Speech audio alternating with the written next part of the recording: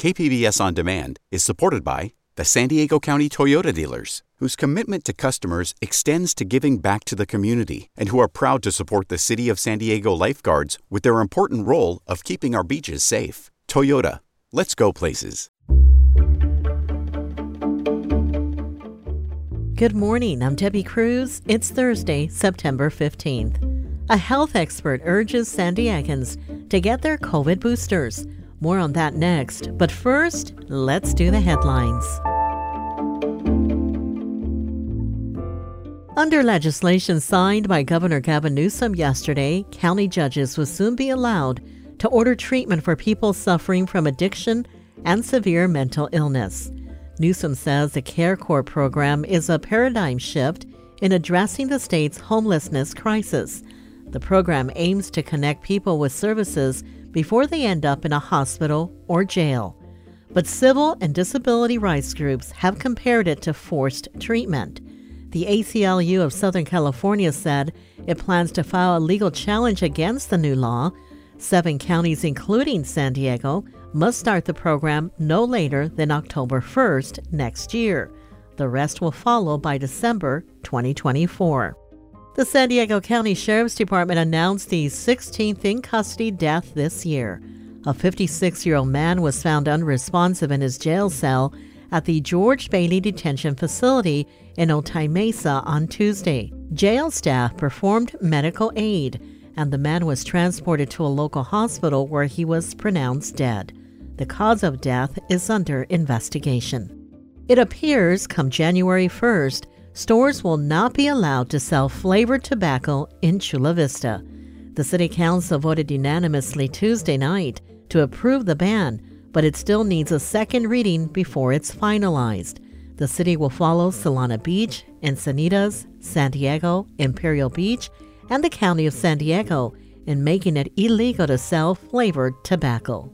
From KPBS, you're listening to San Diego News Now. Stay with me for more of the local news you need.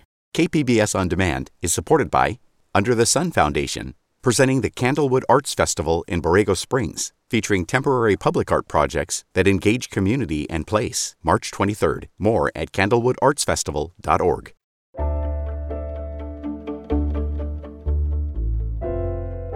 The chief of the World Health Organization has said he believes the end of the COVID pandemic is in sight because the organization has seen the lowest death rate since March of 2020 worldwide. But he did caution we are not there yet. Dr. Eric Topol with the Scripps Research Institute in La Jolla says the WHO announcement is premature. It doesn't go along with the data. The deaths around the world are still 35% higher than their lowest point in the pandemic. We have 1/5 of the world's deaths, even though we're only 4% of the whole world population. So we're not, as a country, as a region, in such a great state yet. I hope we'll get there. He says getting the new COVID booster shot is key to getting there. The new booster approved by the CDC last week targets the highly contagious Omicron variant. Topol spoke about that with KPBS's Jade Hindman. So first things first, what are your thoughts on this Omicron-specific booster that was just given CDC approval? Yeah, we've been able to get it here in San Diego for at least the last 10 days or more. The fact is it's the only booster now. So you can't get the original strain. This one, of course, is a combination of the original and the BA.5 spike. There's 2 different types, the Moderna and Pfizer. The Moderna has a dose of the BA.5 of 25 micrograms. Pfizer has 15. And so it's really important that people keep up with boosters. So if they haven't had one 3rd shot or 4th shot, it's essential that they go forward because we know it provides more protection. And we're still got plenty of BA.5 out there. This virus is really a tough one. So the main message is boosters, whether they're going to be better against BA.5, that's the hope, but at least they're going to be as good as the boosters have been throughout the pandemic. And so that's why the big message here is if you haven't had a booster and you're more than 4 to 6 months out from when you were getting your earlier shots, please go ahead and get one. Do we know how long this booster is expected to provide elevated protection against the Omicron variant? This is really important because there was some messaging that we might go for annual shots, but we don't have any data that gets us more than 4 to 6 months out from any of these shots. This one could be different, but we have no clinical data for the new booster in terms of will it prevent infections, transmission, how long will it last? These things won't be available, this data, for at least a few months. So it's too early to know. There's no reason to think the boosters will work any less than prior ones, but to expect a lot more against such a tough version of the virus may be too optimistic. With flu season right around the corner, health officials are also encouraging people to stay current on their flu shots. Is it safe to combine this and the new COVID booster? Well, it's safe, but I don't know if the timing is the same. As you know, really, the COVID is not so seasonal and flu is. So if you get a flu shot now, it's a bit early for the flu season. You can, obviously they're available. Whereas if you haven't had a booster 6 months, it's important at this juncture to get one. So it's hard to make the sync here. The only thing would be is if you've had a recent booster and October, November is when you start to see really the flu season get into higher gear. We don't know what it's going to be like this year. Flu vaccines aren't nearly as effective as the COVID vaccines and boosters. But if you're going to get one, this might be a little bit early. And so trying to get them both at the same time, it's safe. And it'd be good to kind of get a twofer in some respects, but it may not be ideal timing-wise at this particular point in September.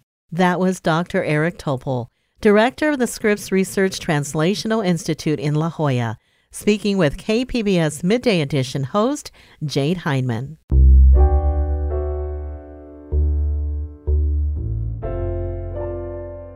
The San Diego County Sheriff's Department is investigating 2 incidents at Vista High School. One of them is described as a student-to-student attack involving members of the school's football program, and Vista's head football coach is now on administrative leave. Video of the attack spread on social media. Students and community members held a protest at the school yesterday. Isadora Francisco de Hernandez is a mom in the school district. Y todos como padres estamos sufriendo. All of us as parents are suffering.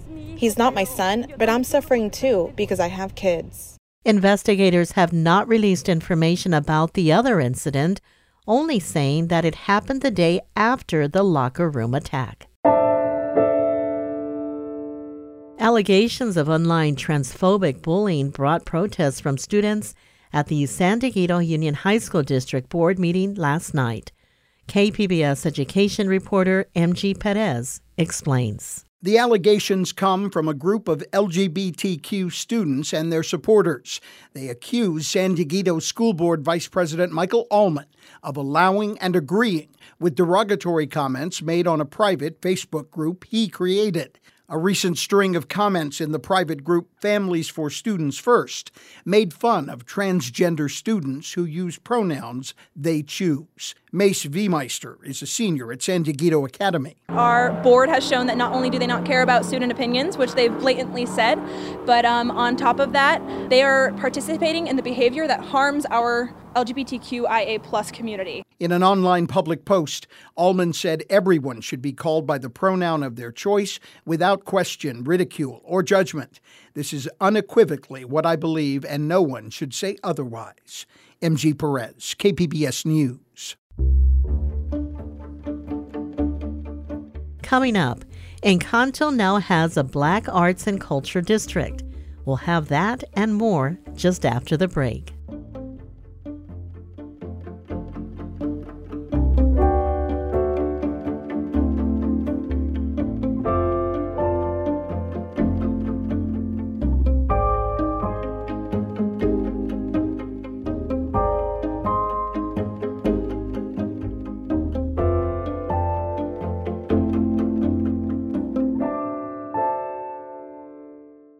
KPBS On Demand is supported by the National Conflict Resolution Center. Topics like political polarization and hybrid work policies can create workplace conflict. NCRC can help workplace leaders navigate divisive issues with the Culture, Communication, and Conflict Certificate. More at ncrconline.com.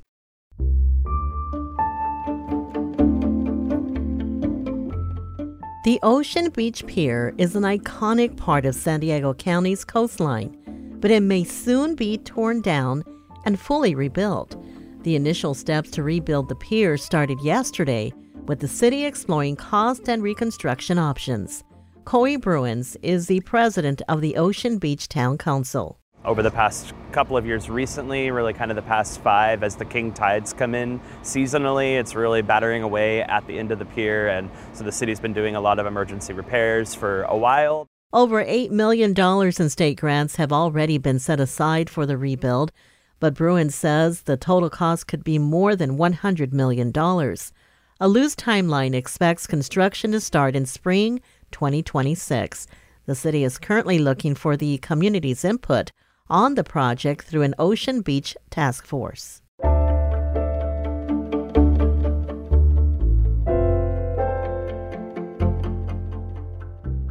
The San Diego Black Arts and Culture District in the Encanto neighborhood is taking form.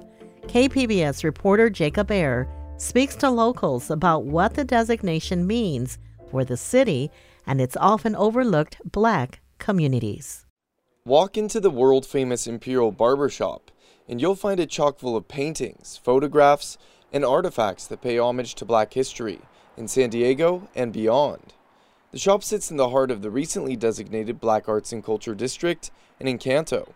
We're wanting this community to actually grow, and grow, it means art is the foundation of most growth. Tau Baraka is the shop's owner, and the art isn't just inside. Its back parking lot features some of the district's largest art pieces to date. We actually have had artists come out here to paint certain arts about, our expression of where we at mentally and culturally. Art in the district comes in all shapes, sizes, and colors, says local artist Kim Phillips P. So I've painted a number of murals on this street and in surrounding communities. She was overjoyed when the district became official. I was crying, tears of joy, of course, and the reason why is just because we see in other communities, like you go to Chicano Park, you immediately know where you are. You feel the sense of culture, you feel the sense of pride, and so that is something that I've always felt we deserve and that we need. The new cultural district covers 8 blocks along Imperial Avenue, including Marie Whitman Memorial Park. That same part of town once hosted summertime street fairs. And just everybody would come out here in this wonderful weather in America's favorite city and just enjoy each other. This park became the staple of that, and we want to bring that back. That's Dahan Blevins, CEO of the nonprofit arts organization Urban Warriors. He says San Diego used to be known as Harlem of the West, and he hopes it'll soon be that again. So if we don't do this on purpose, create an epicenter to where people can come in a common ground and see people who look like them, see hair that looks like this, hear music that speaks of us, you can kind of forget who you are. The Arts District is part of San Diego City Council District 4, represented by Councilmember Monica Montgomery Stepp. This is the district that historically has housed the African-American community in San Diego. This is the district that experienced the redlining. This is the district where we formed community. The designation means funding to improve storefronts, enhance landscaping, and support small Black-owned businesses, as well as adding freeway signage. Grant funding will be overseen by the San Diego African American Museum of Fine Arts, which is forming an advisory council to get community input. Gaidi Finney is the museum's executive director. A lot of times when people come to San Diego, they wonder where the Black community is. I mean, many people have that problem. So having an area that we designate and we develop gives us that designation for people to have, be proud of the area. Finney says the district will launch a website for the advisory board in the next 2 weeks. Phillips P. plans to provide her voice and vision for the district's evolution. A little bit of everything from storefront improvement. I'd like to see infrastructure changes as far as driving down Imperial, beautification when it comes to just the landscaping, trees, definitely more murals, but we just want to see love poured into the area. Back at the world-famous Imperial Barbershop, Baraka says he's already starting to see the community's economic growth and is looking forward to the healing that this designation can bring. You have to have a culture to build a community, or it will always be a hood. You know, so the cultural part of it has to come, whether it's art, whether it's sports, whether it has to be something there that people can grab a hold to. And I believe art is like the universal message for bringing people together.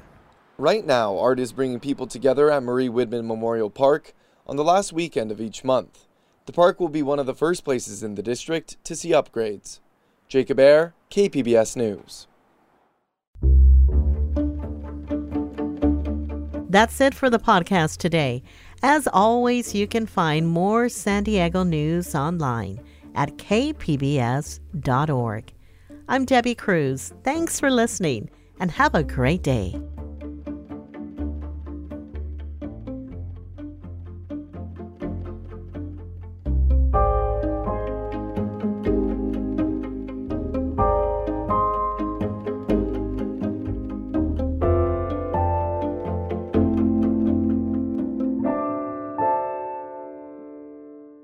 KPBS On Demand is supported by UC San Diego Osher Lifelong Learning Institute, hosting an open house to learn about the upcoming classes and seminars, member benefits, and meet the volunteer leadership team. Saturday, March 30th. Registration at extendedstudies.ucsd.edu/OLLI.